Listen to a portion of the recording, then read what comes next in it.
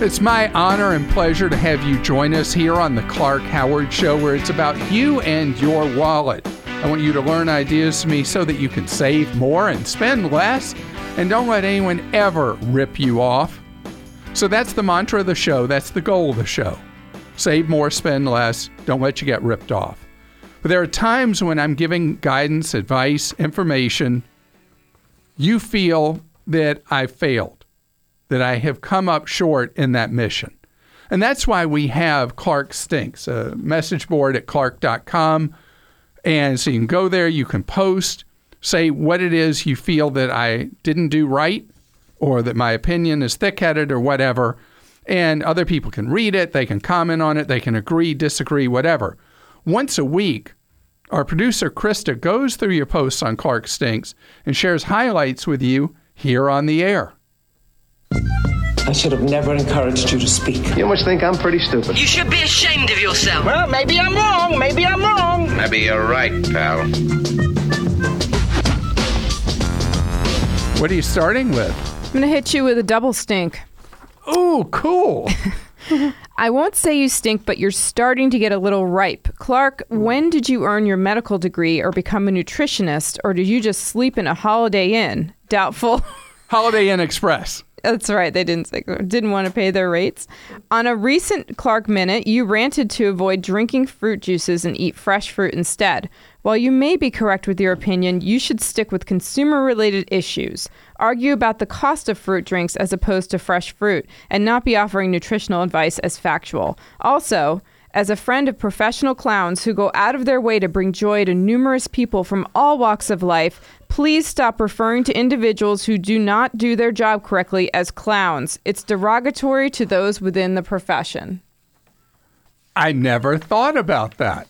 And I apologize. I will come up with a different term for that. Old habits are hard to break, so I may slip up occasionally. On the thing with the fruit juices versus the fruit, I was referring to a research study in one of the medical journals about how much better it is to eat fresh fruit than to have any fruit juice, and particularly kids are harmed by overconsumption of fruit juices. In that case, I was playing the role of reporter, not expert. And a couple of corrections to your advice on retirement accounts. Clark has said that you can use the TSP Roth and traditional to take out what you need based on the tax situation you're in that year. Not true. As of today, if one has both pre-tax, i.e. traditional, and post-tax, i.e. Roth money in the same account, all withdrawals must be made proportionally. An individual cannot elect to withdraw money from only one of their TSP balances. Wow. I appreciate that. I was not aware of that rule, and that is odd and harmful to federal workers and the brave men and women who serve in the U.S. military. That needs to be fixed by Congress. 401k catch-up. Luckily, my HR department corrected you. They let me know that I could do the catch-up payment in the year I turned 50, not when I turned 50. So I was able to sock away an additional $6,000 last year. Not only that, my employer matches catch-up payments at 50%. I would not have mentioned anything, but for the fact that if you can only put away an extra $6,000 in your 401k 1 year, that year should be the first one you can. Clark, you almost cost me $3,000 in a company match. Mark, thank you for that. So in the year you turn 50, and the good thing about you, Mark, is no one, it seems, virtually no Americans ever max out their 401k, and once they are turning 50, do the catch-up provision. And so you are a most unusual individual creating opportunity for yourself and more financial security. So good for you, and thanks for clarifying my faulty language. That's what we should call that, faulty language? Sure. Okay. Tipping cleaning people $1 per day. Mr. Howard. Oh, no. I know that you're cheap, but cheap out elsewhere. You should at least tip $10 per day to cleaning staff at the hotel. You can make up for it with your super cheap Spirit Airlines tickets. So I don't remember when I talked about that on the air, but I talked about how most people who stay in hotels aren't aware that the people that clean your rooms, the housekeepers, are woefully underpaid and that you should leave a tip for them. And I talked about how I leave $1 per night I'm in a hotel, and they're saying that's way too little. They're saying you should multiply that by 10. By 10. What do you tip per night in a hotel? I usually do like 3 to 5. Okay.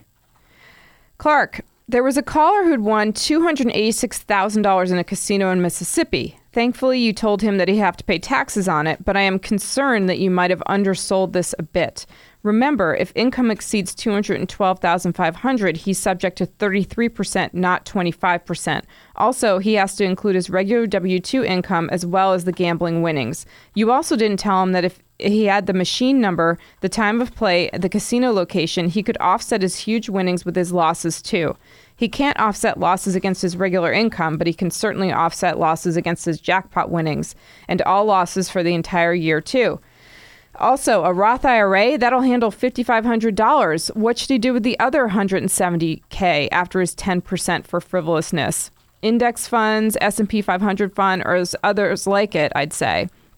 I think we can all forgive you for not knowing this since you've realized all those glitzy rooms were paid for with gamblers' lost money. But the next time someone has a jackpot story, you'll know to tell them to put 33% in a short-term CD that will cash out prior to the tax deadline. I'd also like you to amend your 10% rule for windfalls. They should take 5% for something frivolous and 5% for someone that is truly in need, like a homeless vet or another charity. He did want some tax breaks, right? It's minor, but it beats a poke in the eye. Blessings to you and Team Clark. Thank you. You know, the 10% rule you hear me talk about is for people who inherit money, win a lottery, in this case, won a lot of money in a casino, is that I find that if people don't have some amount of money that they can just do whatever with and take the rest of the money and put it to work for themselves, that if you don't take some amount of money and put it aside for fun, that they end up eating up too much of the whole pot of money. The tax thing involving winnings in casinos, it's funny, I was talking with a gambler who says he always quits before he makes $10,000 in a casino because at $10,000 the casino reports it. I'm not familiar with those rules or how that works since I won't gamble at all. What happens to you, Krista, when you take your money and you play it in the casino on, what is it called, the hot tamale machine or something? What was that machine? There's a Tabasco machine. Tabasco machine. And I love those Wheel of Fortune slot machines. Yeah, I'm like last time I went to a casino, I won $64 and I left. Hello, Clark. My Clark stinks is that you do not support small business.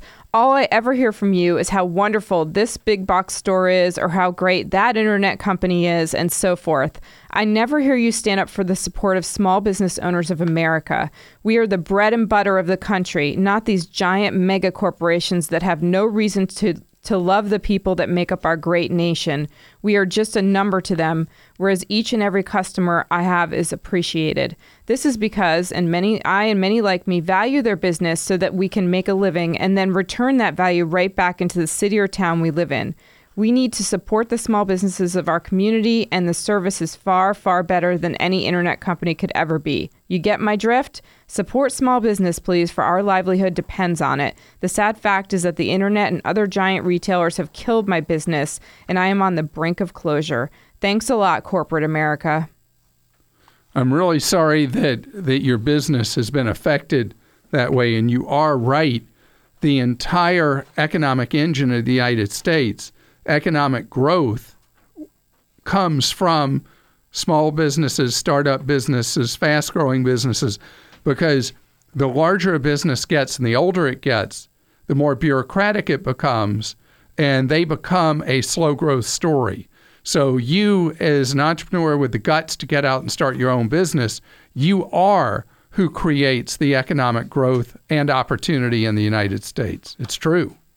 Clark, love your show, but you fell flat here. Recently, a caller asked about ways to get better benefits/rewards from different cruise lines. You even added the suggestion of buying some stock in the company to get some additional benefits. There are currently 2 cruise lines that offer that benefit, Carnival and Norwegian, but both require 100 shares at a minimum to be eligible. 100 shares of Carnival stock will set you back around $6,700, and 100 of Norwegian is currently around $5,500. That's a full year of Roth IRA contributions. Clark, I love your advice and will continue to listen to you regularly, but $5,000 to $6,000 invested in a single stock is a large investment in those companies and should only be entered into by people who have actively researched those stocks specifically, not just people who want a $50 food credit. Normally, you recommend broad indexes with diversified funds, so it surprised me when you recommended this. Not too stinky, but thought I needed to point this out. Thanks for everything, Alex. Thank you, Alex. And as I understand it, Royal Caribbean also has a program where you can buy stock and get discounts for booking on their cruise line. And absolutely, unless you have a widely diversified portfolio and you're sitting there with a fair amount of money, you would not want to buy an individual stock ever anyway, regardless of the benefit that would accrue to you on, for example, on vacation. Razor post. We should have a sound effect when there's a razor post. Let's see. Do I have anything that would work for that? I don't think I do. No. Ouch would be that, no? Okay, here we go. Dorco, you completely sold me on Dorco. Deal News highlighted the Pace 6, Pace 6 Plus, and the Pace 7. I got them all. They were great for a guy who has avoided the blade for the last 15 years. I even sold my wife on the Shai, S-H-A-I line. The other razors hit the trash can. Then I see a sale on the Dorco Prime starter set. Let's just be clear that it takes a bit of practice to become proficient at driving an instrument of death so close to multiple vital areas. I've managed to get it down to a couple of slices per shave, but it's definitely not the same. Huh. So I use a Dorco razor, and I don't have any problems with it. I was trying to follow in that post. Was there a particular version of the Dorco that was the one that was the problem? He got the starter kit, the Prime starter set. I don't know what that is. I use the Dorco 6-blade. And how much is that? Well, I bought it on a deal. It was, I think, 80 cents a blade. Nice. For each 6 of the 6? Yeah, no, for the whole thing.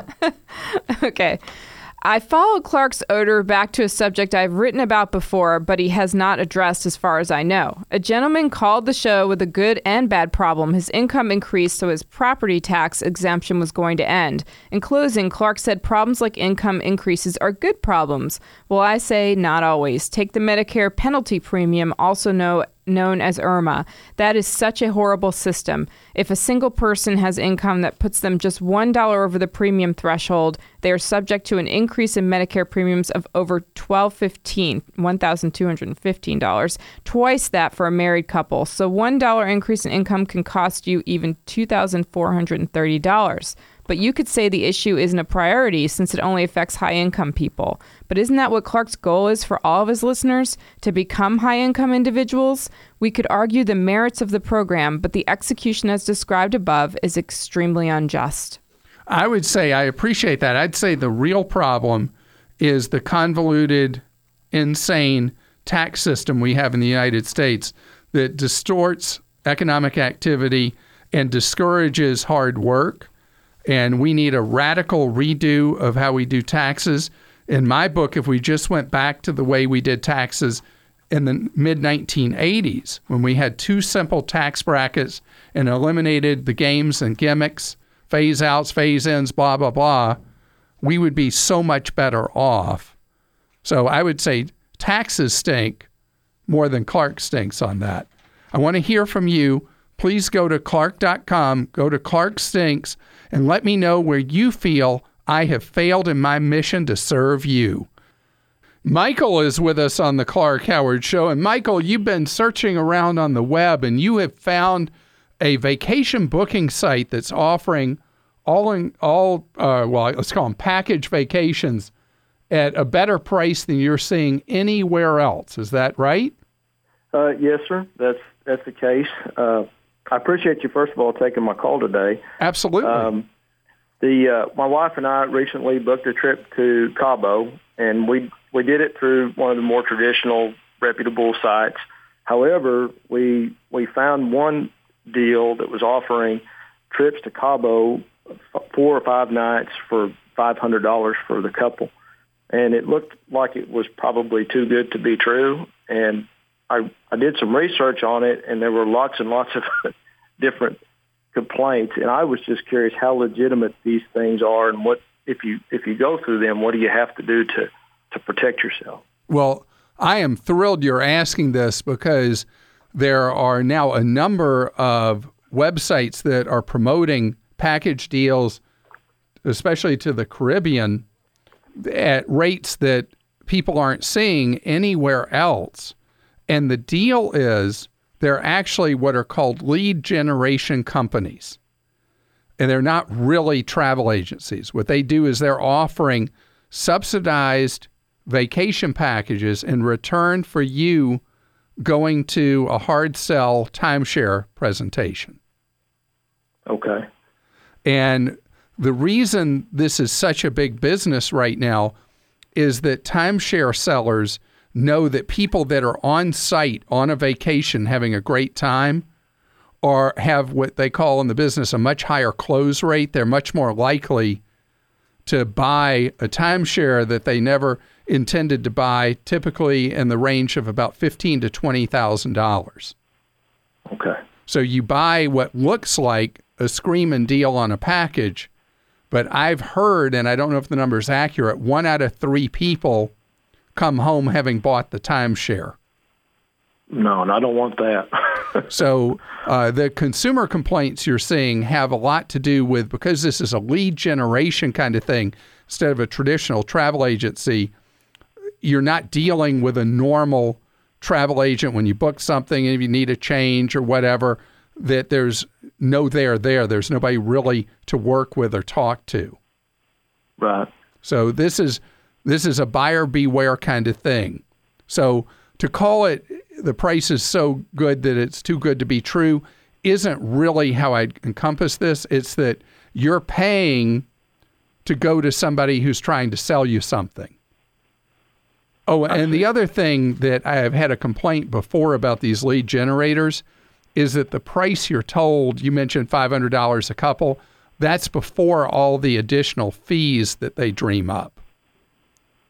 That you wouldn't actually be paying $500, Michael, that before you're done, you'd be paying significantly more than that. So be aware that this is going on. Be wary. And the time you should go to a timeshare presentation, no matter where it's held, is never, never, never, not ever. Don't buy them. Glad you're with us here on the Clark Howard Show, where you learn ways to save more and spend less, and don't let anyone ever rip you off. Follow me at facebook.com/Clark Howard. Our main website is clark.com. I have a belief that I've had for a long time, and that is when you're trying to pick individual stocks, which is not really a big part of what I do. I'm much more into buying what are known as index funds, where I own little teeny slices and dices of thousands of companies. But a lot of people enjoy trying to focus on individual companies. I have had a belief forever that the best stocks are those of companies that treat their workers really well, who then in turn treat their customers really well. That the companies that excel at customer service will over time create more wealth for their stockholders. And I believe it through and through. There have been studies that say that. There was one that was just done of the airline industry that found that over the long term, there's a clear benefit to stockholders in airlines that do well in customer satisfaction rankings year over year. This study was based on J.D. Power's results on airline satisfaction, found that year after year after year that the airlines that didn't stink it up did much better for their stockholders.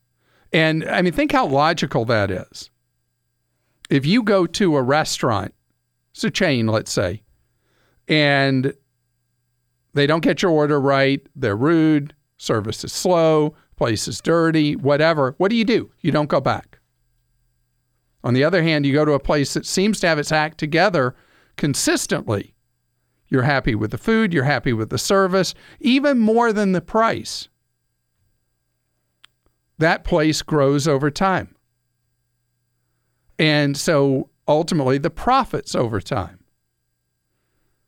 So I know there are all kinds of ways people try to identify what would be a good company to invest in and to own. And I know this sounds too simplistic, sounds maybe anti-intellectual. And I'm not saying, well, this is how you should go invest. But if you are into individual stocks and you're looking for a winning formula, I believe through and through that the companies that do the best over time in public-facing businesses, restaurant, retail, service businesses, are the ones that get the attitude right, that they know they're there to serve their employees, who then in turn will serve their customers. Everybody wins when you do that. David's with us on the Clark Howard Show. Hello, David. Clark, it is great to talk to you. Thanks for having me. Well, it's great to have you here, and you want to pose quite a conundrum to me, don't you? I have a feeling this is not going to end well for me today. But uh-oh. So my wife and I are in the 8th year of a 10-year plan to move out west. So we will be selling our house in 2 years. And the house is from the late 70s, and when we bought the house 17 years ago, we updated a few things here and there, but a couple things stand out to me. The bathrooms could use updating, the kitchen cabinets, and I would like to take the next 2 years to even take some of my personal time, because I'm pretty good at carpentry, and do some of the work myself or even hire some of it out. My wife says, no, it's going to take time away from us and the kids. Let's just sell the house as is, leave it the way it is for the next 2 years, and let the next buyers decide how they want to update the house. Who's right? That depends on this question. So your house is approximately 40 years old. Mm-hmm. Is that right? 40? Yeah, 40. Yeah, from the late 70s, yeah. Yeah. And it's in a neighborhood generally with houses of the same era? Correct. And you get to visit with neighbors from time to time. Generally, have people kicked past you and updated kitchens and bathrooms, or are they also still looking like from a generation or two ago? Well, to be honest, half of them have probably updated their houses to be a little more modern inside, and half haven't. Right, so that makes it tougher to answer the question. Yeah. Because if you're aging in line with the housing stock in the neighborhood, people have a perception of what the neighborhood's worth and what they're going to pay for a home. And if you, at this point leading up to sale, you put too much money into over-improving the bathrooms and the kitchen, you will not recoup that money when you go to sell. You will likely sell your home quicker because people will look at it as move-in condition, but you will not normally recoup what it costs. Now, you brought up a curveball to me, though. Okay. And the curveball is that you are able to do work yourself, at least some amount of it. Mm-hmm. And so you're sacrificing the time for the enormous savings you have if you can do work yourself. And so that's the conversation that you and your wife really need to concentrate on. Because if you were to do improvements, cutting the labor part of it out because it's mostly your labor, then you would have a return on that, and that you would be able to do the improvements for at or below what you would get back in additional selling price. Okay. But if you were like me and you couldn't do anything for yourself, I mean, I'm worthless. I can't do anything for myself. I've done the hardwood flooring. I've replaced all the carpet and put hardwood flooring in the house. I'm good with tile, so I was thinking about just stripping the bathrooms out and retiling them, taking out the old fiberglass showers and tubs. But it's time. But you can really get into mission creep with that stuff.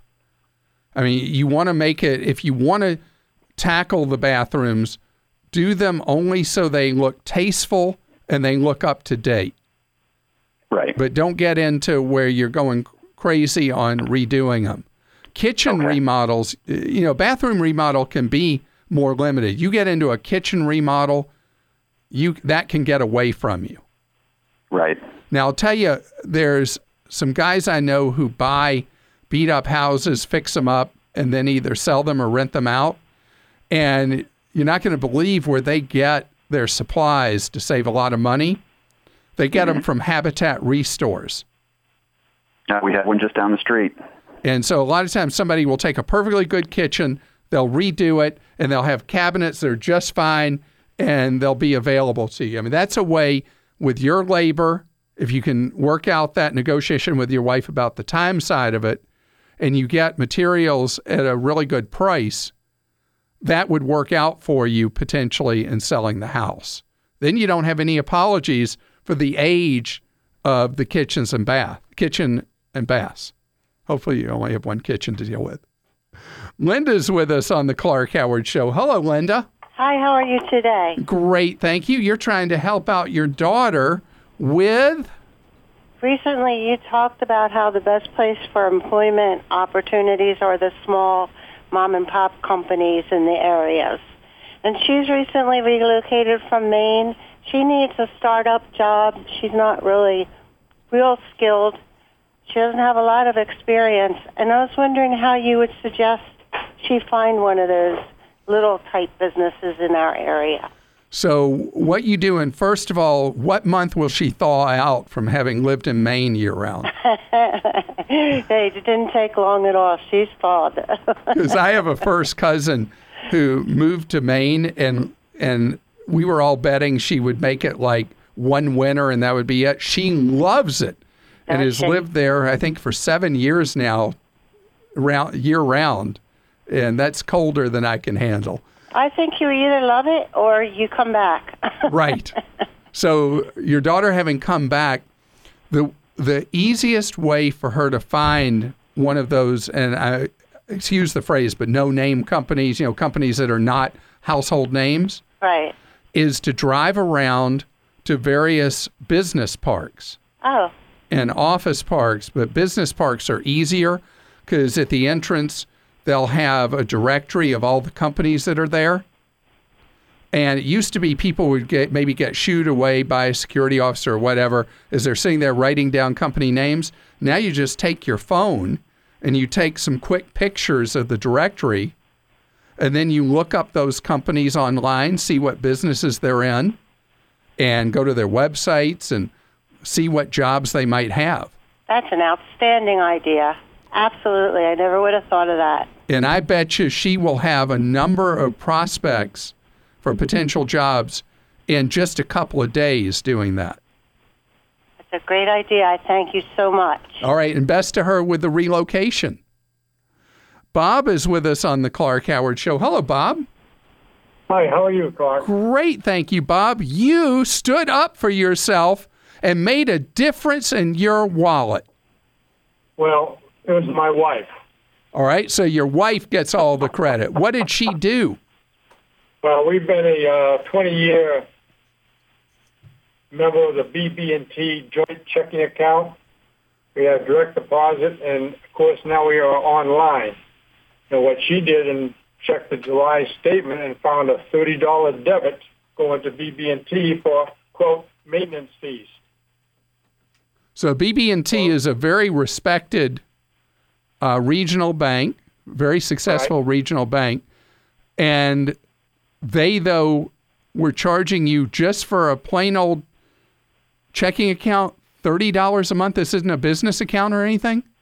No, this is a personal checking account. They just eliminated that checking account plan, didn't contact us, didn't send us an email, and my wife just happened to see it by checking the account.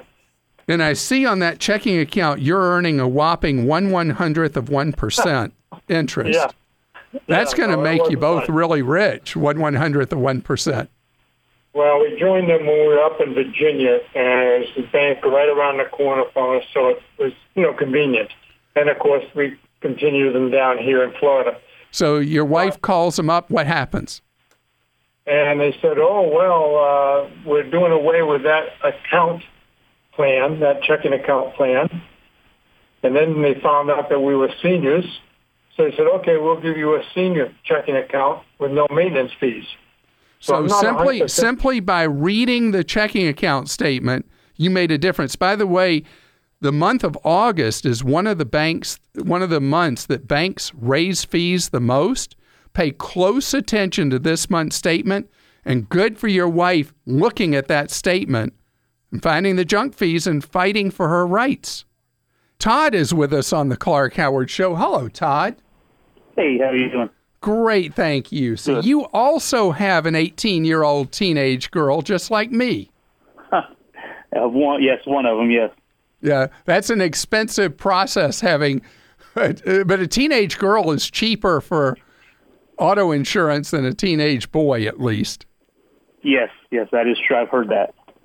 Well, how can I be of service to you for your teenager? Well, we were not able financially to put money away for college, so we are now to the point where she's enrolled.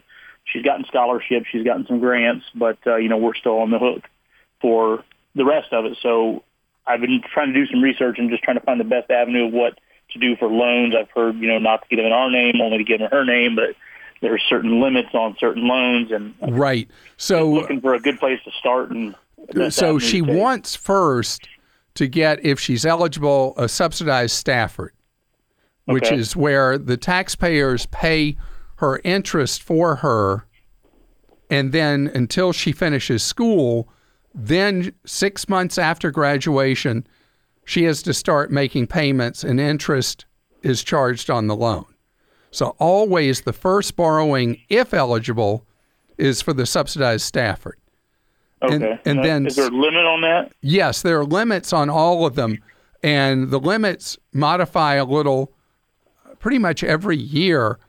So unless she's at a very inexpensive school or the gap is small, the subsidized Stafford and the unsubsidized Stafford are not going to come close to covering the gap. How large a gap is there? Like, what are we going to be responsible for? Right. I guess maybe around 21 for this year. Okay, so you're going to go way past the Stafford money that's available. Yeah, that's around $5,000 or something, if I remember. I think that's right. Joel's looking up the current amount, $5,500. $5,500. And you can only get one, right? It's not like you can go get two different ones for $5,500 each. Right. Now, it says that dependents whose parents cannot obtain a PLUS loan are eligible for additional money, $9,500 total. You would not be able to do it or could not qualify. Oh, okay. Either of those circumstances. And then each year, the amounts step up after freshman year. Oh, really? Okay. Yeah. So it starts at $5,500 and then goes up from there each additional year. So then after that, the possibility that happens next usually is a parent borrows under what's known as the Parent Plus. Yeah, I remember reading some stuff about that, but like I said, I'd heard that it's best to keep the loans in their name. So you can't do it. You can't? Okay. Because unless she has a full-time job and shows the ability that she would be able to pay for it, odds are, even if she did a loan in her own name, you would have to co-sign anyway. Oh, I see. So you're likely going to find that you're going to do whatever you can under the Stafford, and then after that, it's going to be a loan that you're on the hook for the balance. Okay. I mean, I called my credit union about that. I mean, the interest rates weren't great, which I kind of thought they would be. Or at least I thought they'd be better. But this is something you don't want to do at your credit union. You want to do this direct with the Parent Plus program that you can read more about at ed.gov for the education department, ed.gov. Uh-huh. The other thing is that she should go advocate for herself at the financial aid office at school. Okay. See if she can get college work study money.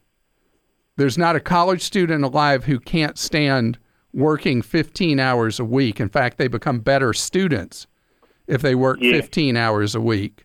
I think that any family where money's having to be borrowed for college, the student who's benefiting from that education has got to work. They appreciate their education more.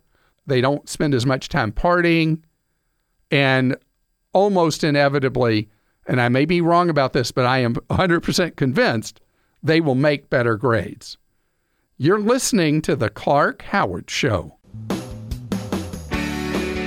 I want you to know that I appreciate so much that you've just tuned into our podcast, that you had faith in the information and advice you get. You want more information from us? One of the best ways to get Clark Smart is with our free newsletters, Clark Daily, Clark Deals, and Travel Escape. Sign up now. You'll be able to unsubscribe at any time if you think I'm wasting your time. Go to clark.com/newsletters.